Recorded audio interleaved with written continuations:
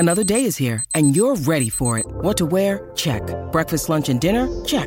Planning for what's next and how to save for it? That's where Bank of America can help. For your financial to-dos, Bank of America has experts ready to help get you closer to your goals. Get started at one of our local financial centers or 24/7 in our mobile banking app. Find a location near you at bankofamerica.com/talktous. What would you like the power to do? Mobile banking requires downloading the app and is only available for select devices. Message and data rates may apply. Bank of America N.A., member FDIC. When you need mealtime inspiration, it's worth shopping Kroger, where you'll find over 30,000 mouth-watering choices that excite your inner foodie. And no matter what tasty choice you make, you'll enjoy our everyday low prices, plus extra ways to save, like digital coupons worth over $600 each week. You can also save up to $1 off per gallon at the pump with fuel points. More savings and more inspiring flavors make shopping Kroger worth it every time. Kroger, fresh for everyone. Fuel restrictions apply. Hello, everybody. This is Marshall Poe. I'm the editor of the New Books Network. NBN listeners like to read books and buy them. So we thought we'd tell you that right now, our friends at Princeton University Press are having a remarkable site-wide sale. You can get 50% off books, including ebooks and audiobooks, with the code 50, F-I-F-T-Y, at checkout until May 31. You can save some real money on Princeton University Press books. I encourage you to go there and check it out. Welcome to the New Books Network. Hello, everybody, and welcome back to Scholarly Communication, the podcast about how knowledge gets known. I'm Avi Stamen, co-host of Scholarly Communication. In addition to podcasting, I'm the CEO of a company called Academic Language Experts. At Academic Language Experts, or ALE for short, we help academic scholars, researchers, and science professionals with translation, editing, writing, and publication support for their research. Today, I'm delighted to be joined by Sarah Custer, THE campus editor at The Times Higher Education. Sarah is a higher education journalist who has been working in the UK for the past 10 years as a journalist and editor covering global higher education. She joined THE 5 years ago and has been involved in the development and launch of its new platform, THE Campus, where she is the editor. She has also been the She has also been the host of the Times Higher Education podcast for the past 3 years and has interviewed university leaders, researchers, and academics from around the world. Sarah, thank you so much for taking the time to chat with me today. Hi, Avi. Thanks for having me. Good to see you, and strange to be on this side of the questioning dynamic. Yeah, indeed. You know, when I was doing some background research to try to prepare for this interview, there was a lot of you asking questions to other people, but it was not as easy to find information about you. So you do a good job of being in the public eye, but also keeping quite private in terms yes, of that's just the way I like it. Yes. All right. Well, then we'll continue that way. So tell us, how does someone get involved in the world of higher education journalism? I think that's the entire field is a bit of an enigma to me. And we can get into that a little bit later, but maybe just start with telling us your own story. There are researchers, we know what they do. They research, science. There are journalists, we know what they do. They try and tell stories about important things that are happening in the world. But maybe tell us how you became involved in higher education journalism specifically. Sure.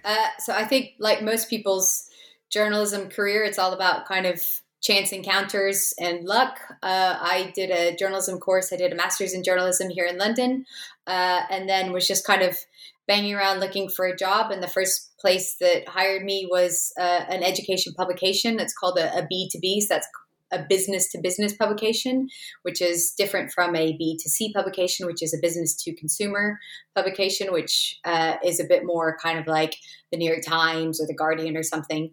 So this is more kind of looking at the business side of education, or it could be the business side of choose any industry, really.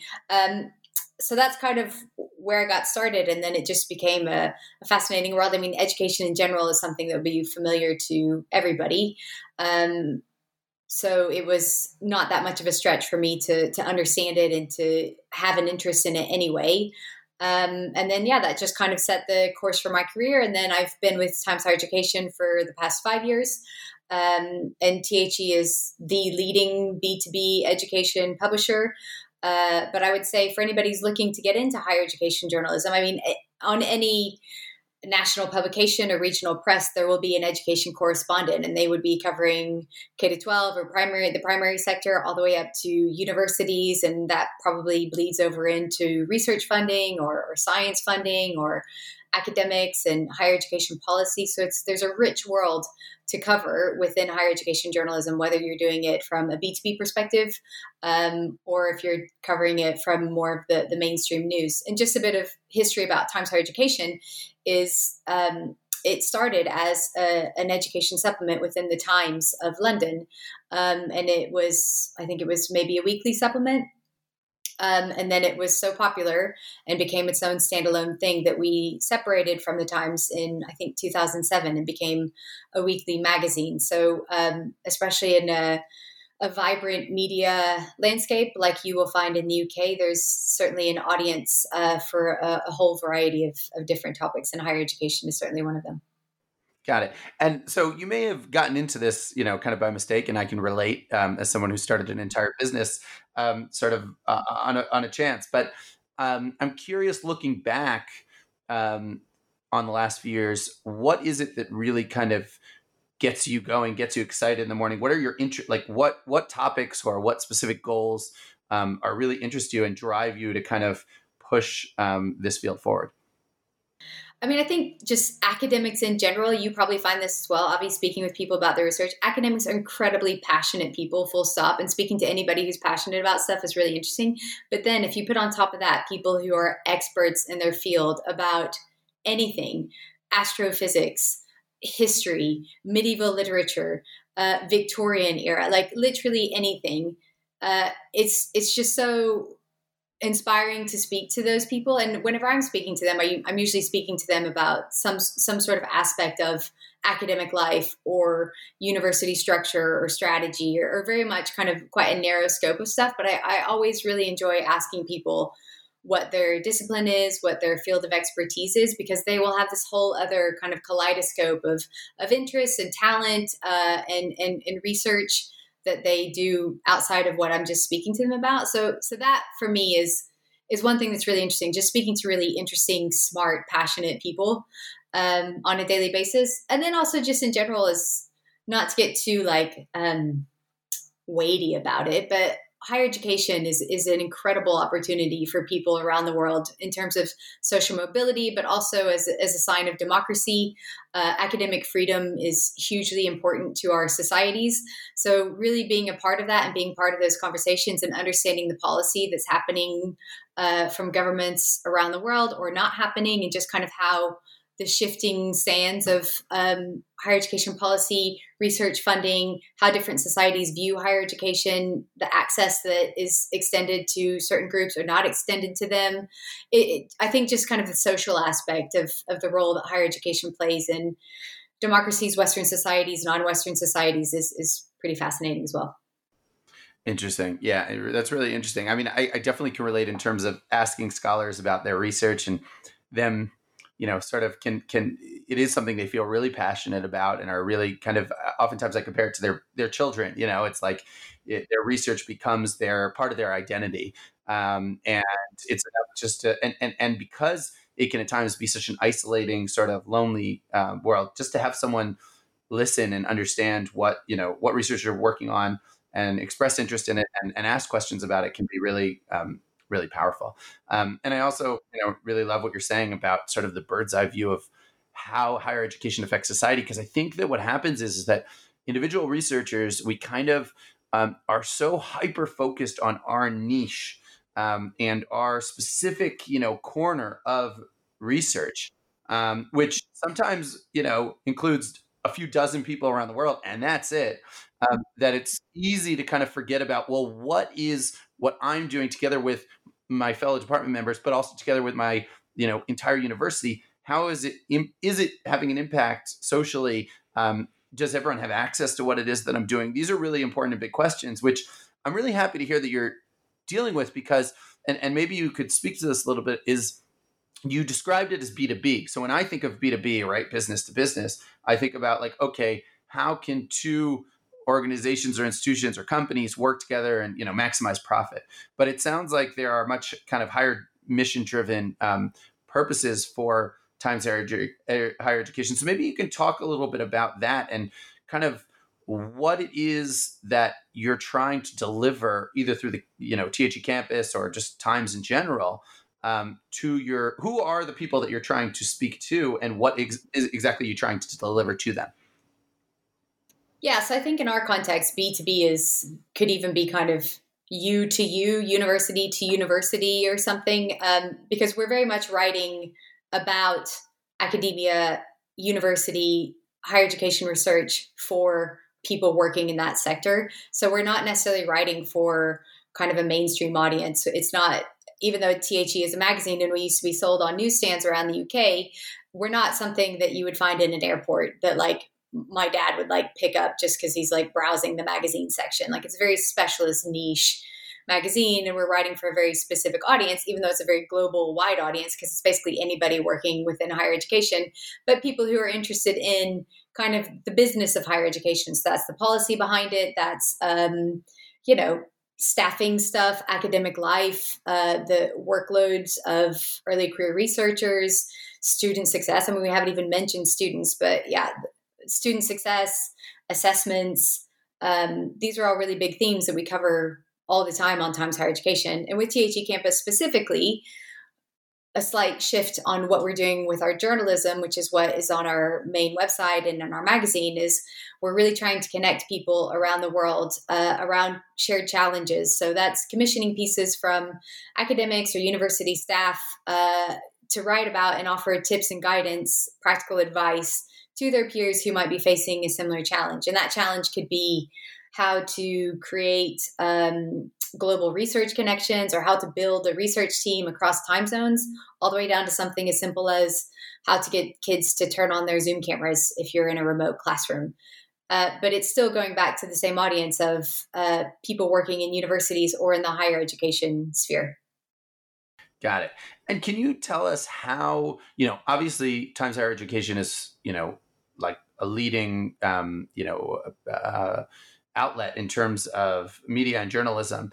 But can you tell us kind of how is it that university officials or administrators are, aside from Times Higher Education, are ingesting or receiving content? And where does THE play, where does THE fit into that greater context? So maybe just paint a picture for us of the higher education journalism scene in general. And just tell us a little bit about maybe what makes THE unique. Sure. So Times Higher Education is a huge organization. So we've spoken about our journalism. So we have our magazine's gone down to fortnightly now since the pandemic. So we do still have a fortnightly print magazine that we're producing and sending out to subscribers around the world. We obviously have our website where we're publishing news daily. We have newsletters that go out every day. We have weekly newsletters. We have monthly newsletters. So these are all kind of more of the traditional ways that people would consume media. Times Higher Education also has a whole other area of data. So we also have our rankings, which is a lot of the ways that people engage with Times Higher Education. This is data on lots of different metrics around research and staff to student ratio and number of international students and number of citations and research funding and all this stuff. So our rankings is probably another way that people will find out about us and know about us and engage with us without ever even reading our journalism. And then we have a whole other area, which is like a consultancy arm, which is just up and running. And it's really trying to get institutions to perform on an excellence level that maybe they otherwise wouldn't be able to do without our help. Going back to the higher education media landscape, I mean, it's quite rich, especially in the UK. We have a number of competitors that are covering the UK sector. But again, like I mentioned, a lot of the national press will cover higher education. So universities are in the news all the time. Academic research is in the news all the time. Scientific research is in the news all the time. COVID was a perfect example of that, about the Moderna vaccine and the AstraZeneca vaccine that was developed at the University of Oxford, and the Moderna vaccine that was developed with the help of researchers at Harvard and Vanderbilt. So it's there all the time. The policy is there. The research funding is there. It's at Times Higher Education, we'll go into the nitty gritty of where the research funding came from and what policy was in place to facilitate that kind of stuff. But in like a mainstream news article. They're not going to go into that. And then obviously in the United States, we have Inside Higher Ed, which Times Higher Education just acquired earlier this year. So they are one of our partners. And then there's the Chronicle. In Canada, you've got the Globe and Mail does some really good higher education stuff. In Australia, you have the Australian, which has a higher education supplement, I think, that comes out once a week. So it's a rich media landscape because there's just so much to discuss within higher education. Got it. Yeah. And so it's really interesting what you're saying about, research and researchers being covered all the time. And I agree with you. Yet on the flip side, I would counter that we don't always, as the research community, we might not always do the best job of conveying our research in a way that's palpable and easy to digest for readers and authors.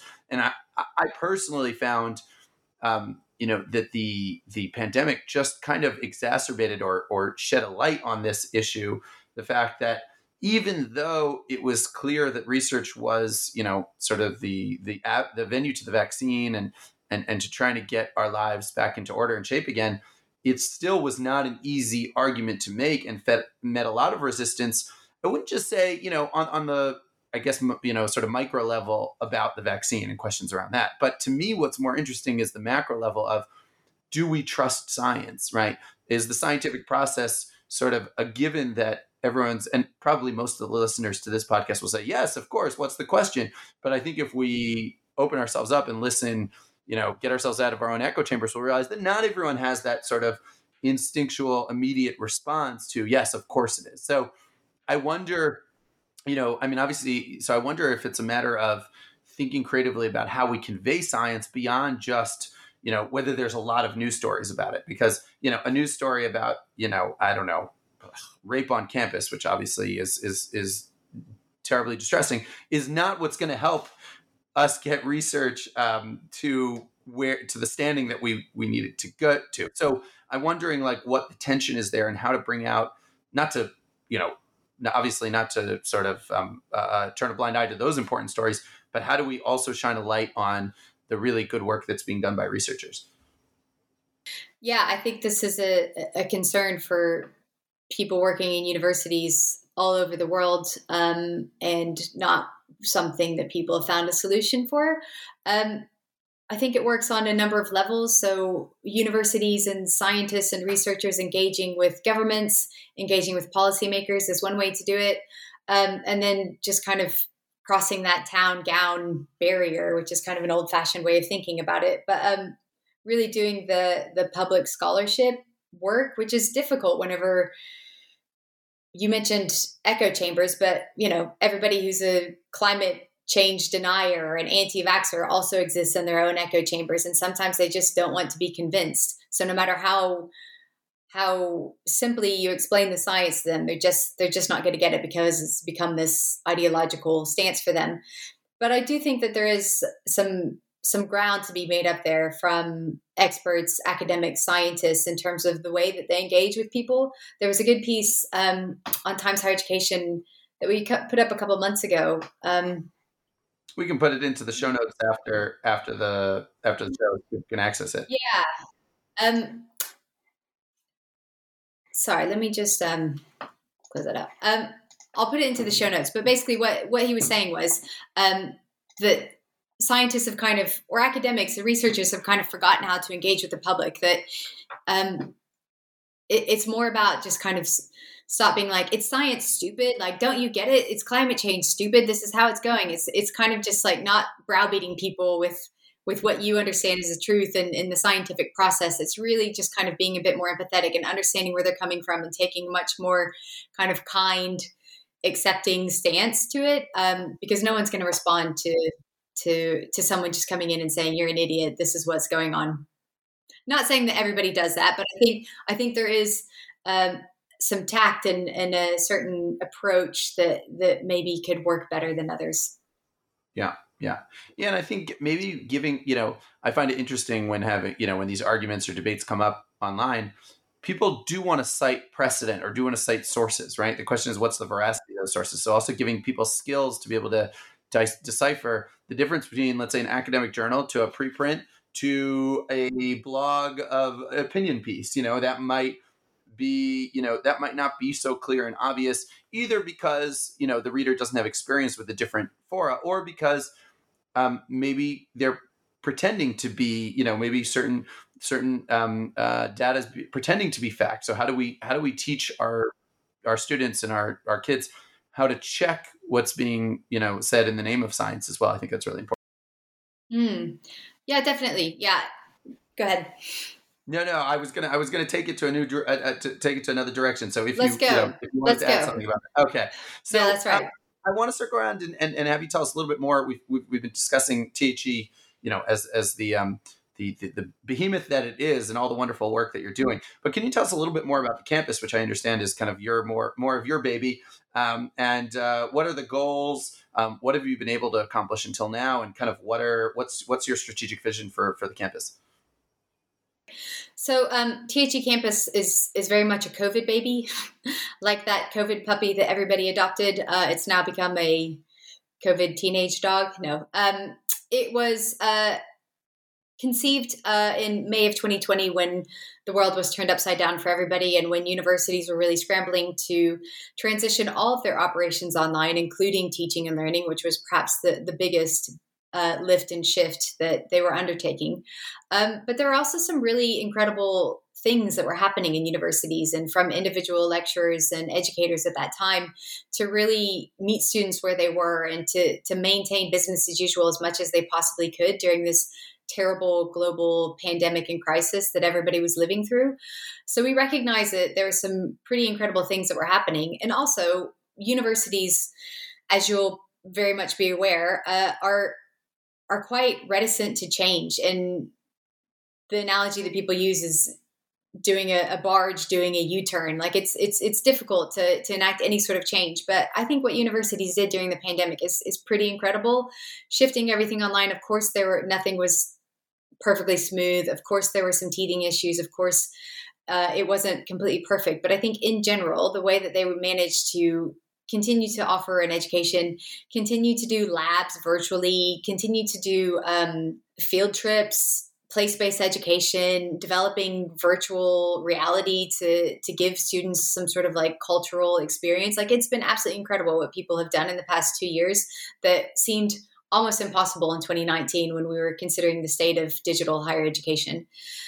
So we saw this happening in May of 2020, and we thought it was a good opportunity to connect this, to create a platform where people could go and find advice from people who were coming up against the same challenges that they were encountering in their teaching and learning. That's initially what we started focusing on, to really connect all the great innovations that were happening around the world.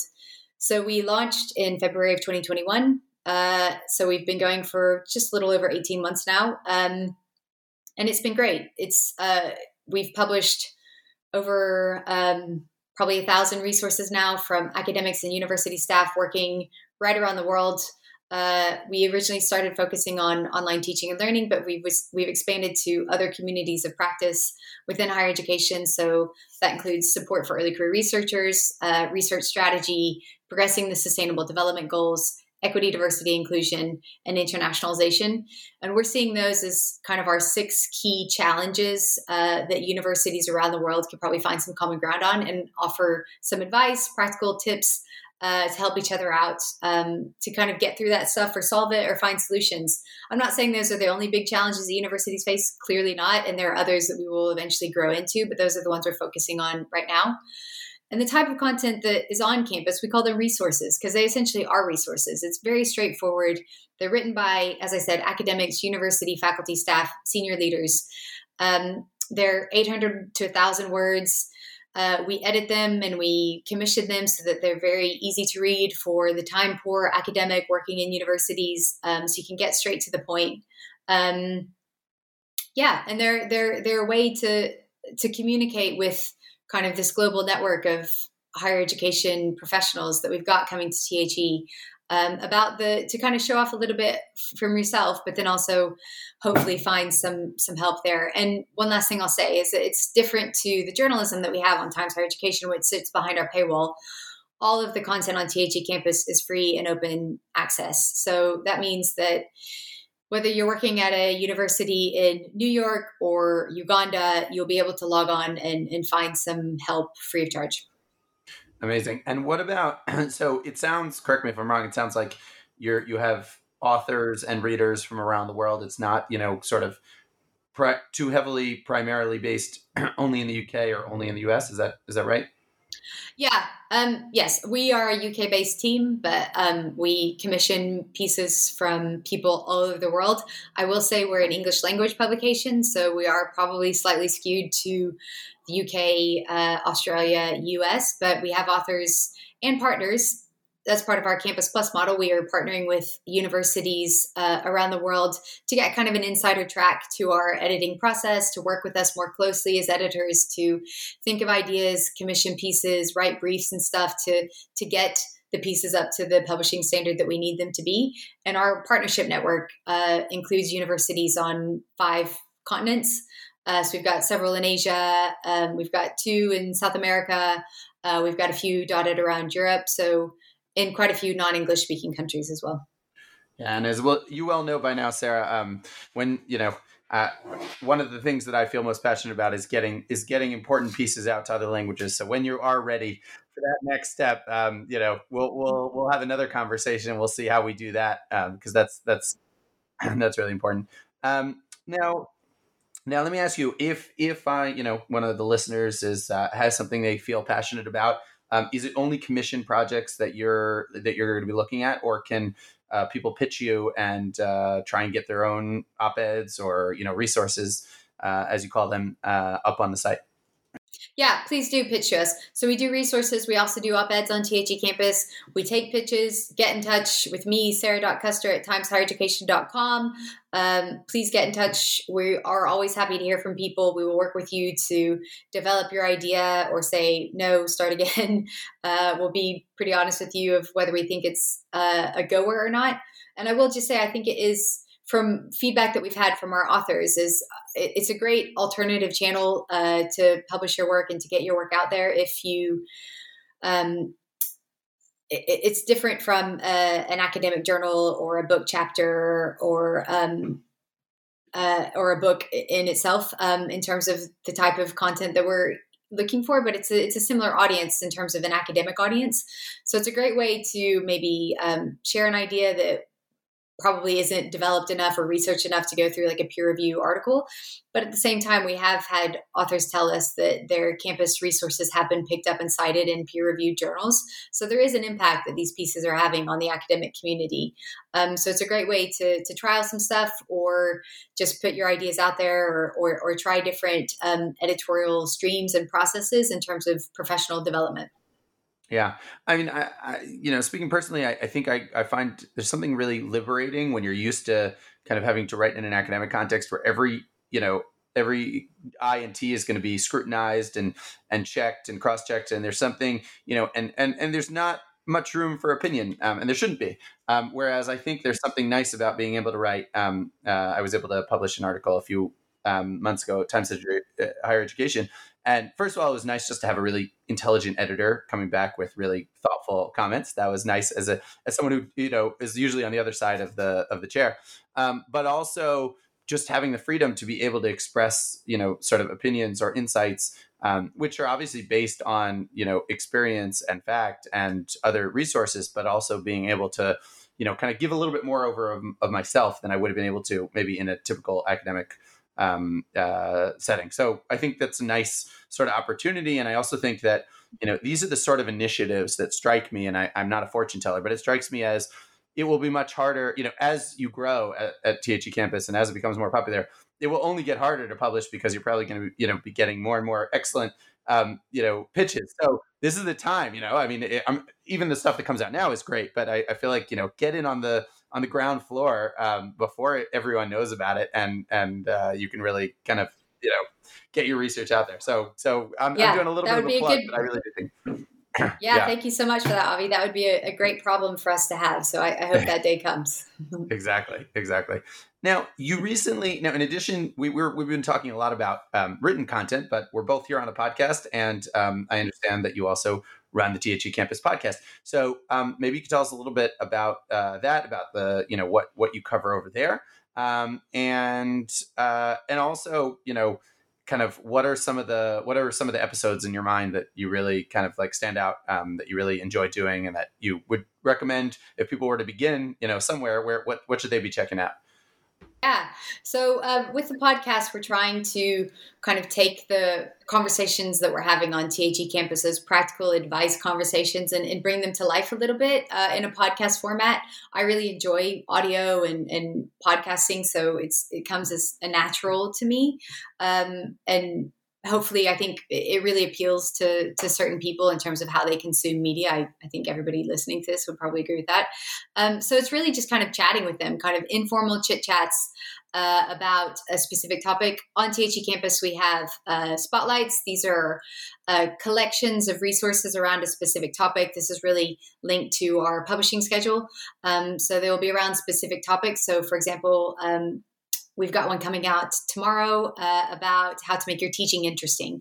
So we're doing a podcast now about what does interesting mean? What makes something interesting? So we've spoken to a psychologist to give us kind of a definition of what is interesting. And it was whenever we recorded the podcast, we really struggled to just not say the word interesting all the time.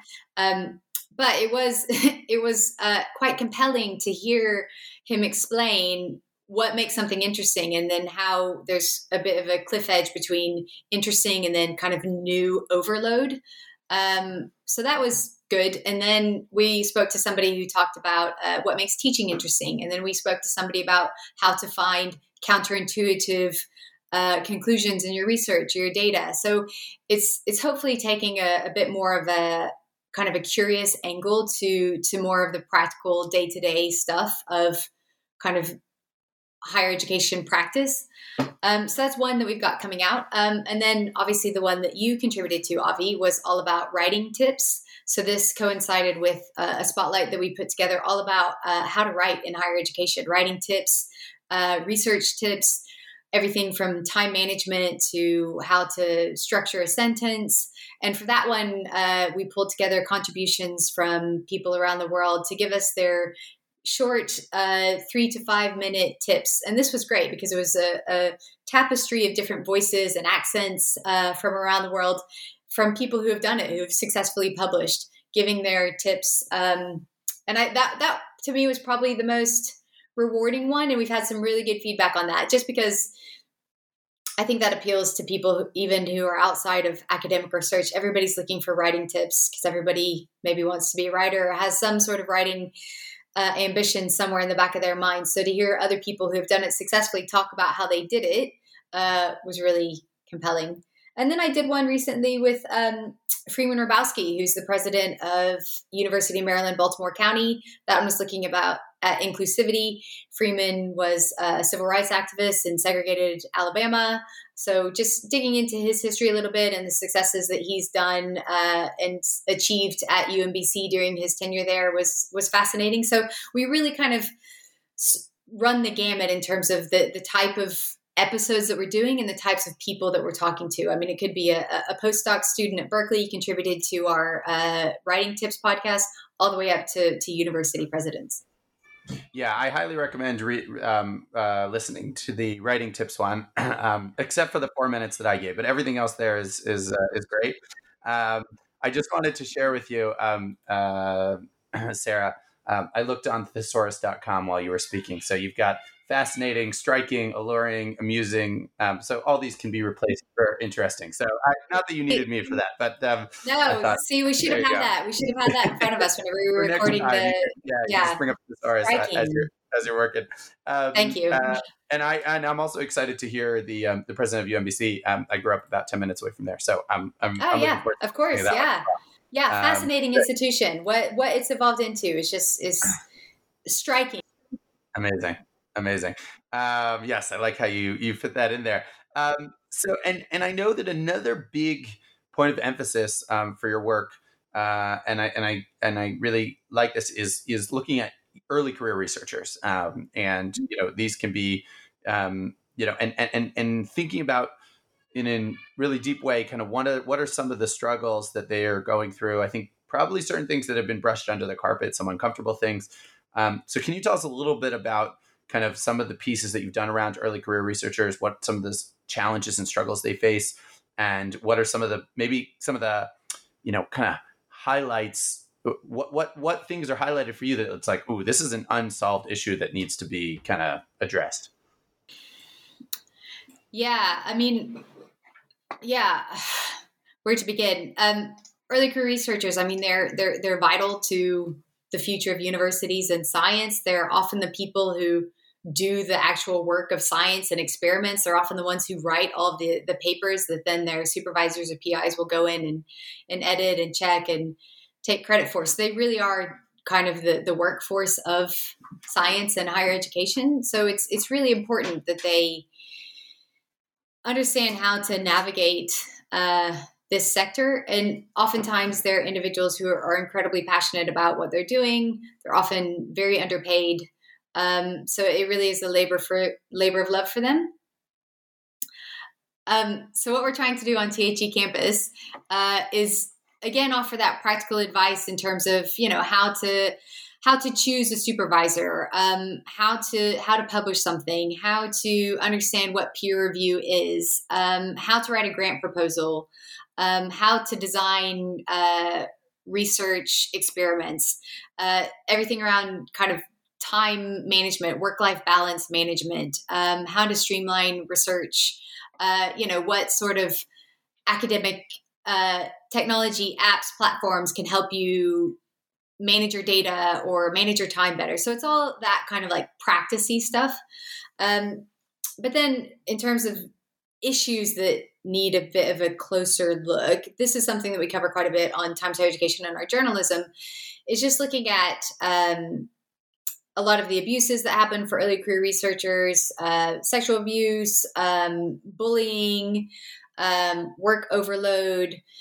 So we don't really want to, on THE campus, we don't want to be like, oh, this is how you manage bullying, because bullying shouldn't be happening at all. So it's not necessarily the victim of bullying that are going to be able to solve this problem. But it is something that we don't shy away from on Times Higher Education. We want to cover it as much as possible and talk about it and talk about things that are being done to mitigate it, solve the issue. And then, on like I said, on THE campus, we're just kind of trying to offer support for the job of research, if that makes sense. Yeah, no, I think it definitely makes sense. And I think that there's a lot of uncomfortability around what is the role of an early career researcher. Are they paid employee, or are they, paid through a stipend or then become an adjunct? Is there any funding to support their research, or they kind of have to, dig out of their own pockets? What's their relationship with, their advisors look like? And is that, are they getting proper credit for the work that they're doing? I mean, these are issues that really, I recently spoke on for those who listen to the podcast, I spoke to Jason Provost from Brill, and he was telling me that they had a whole holdup with a few chapters of a book to being published because the advisor just simply refused to give credit to the student who had written the majority of the book and even just have their name on it. So obviously, as an academic community, we need to incentivize good behavior, but we also need to expect and demand, from more senior researchers to remember kind of where they came from and how they're doing things. And also, but I guess, on the flip side, make sure that the junior scholars are on the one hand taken care of, but still have the humility to know that they need to learn and gain from the experience of their, of their peers. So, there's probably a lot more that can be said about this, and maybe this is a topic for a future podcast. But I think it's definitely, I agree with you wholeheartedly that this is a unique struggle that the academic community needs to contend with. Yeah, and one thing I will say is we are speaking as well to the research supervisors and the people who are managing the early career researchers. And I think that's where we would offer more advice in terms of how to deal with diversity in your team, or how to deal with neurodiverse lab people. And that's where we give a bit, I mean, these are the managers of science, or the managers of historical archives and all of this stuff, I mean, but at the end of the day, just because you're a brilliant scientist or a brilliant historian doesn't mean that you're a brilliant people manager. And I think those two can often get confused, especially in academia and just the structures that it's built on, where it is this system of more senior scholars turning around and pulling up the junior scholars and really mentoring them and bringing them up and teaching them and supervising them.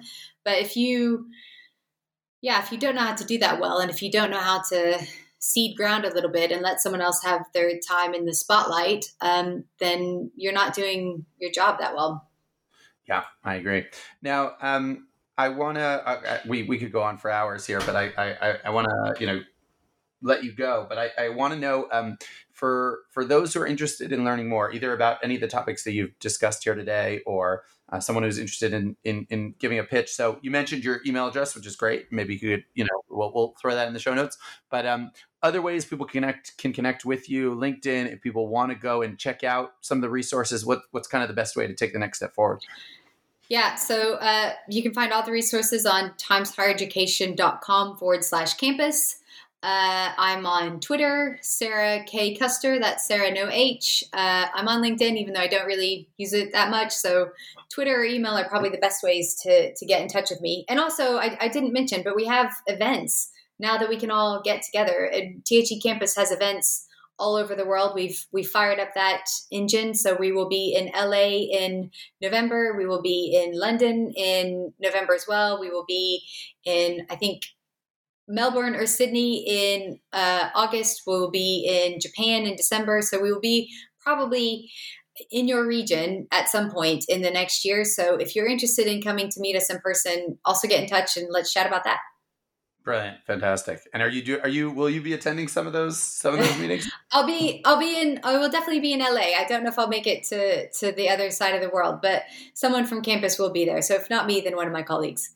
Fantastic. Sarah, thanks so much for taking the time to chat with me today. It was really great to kind of pick your brain. I'm sure our listeners kind of learned a lot about this world of, what does higher education journalism and media mean?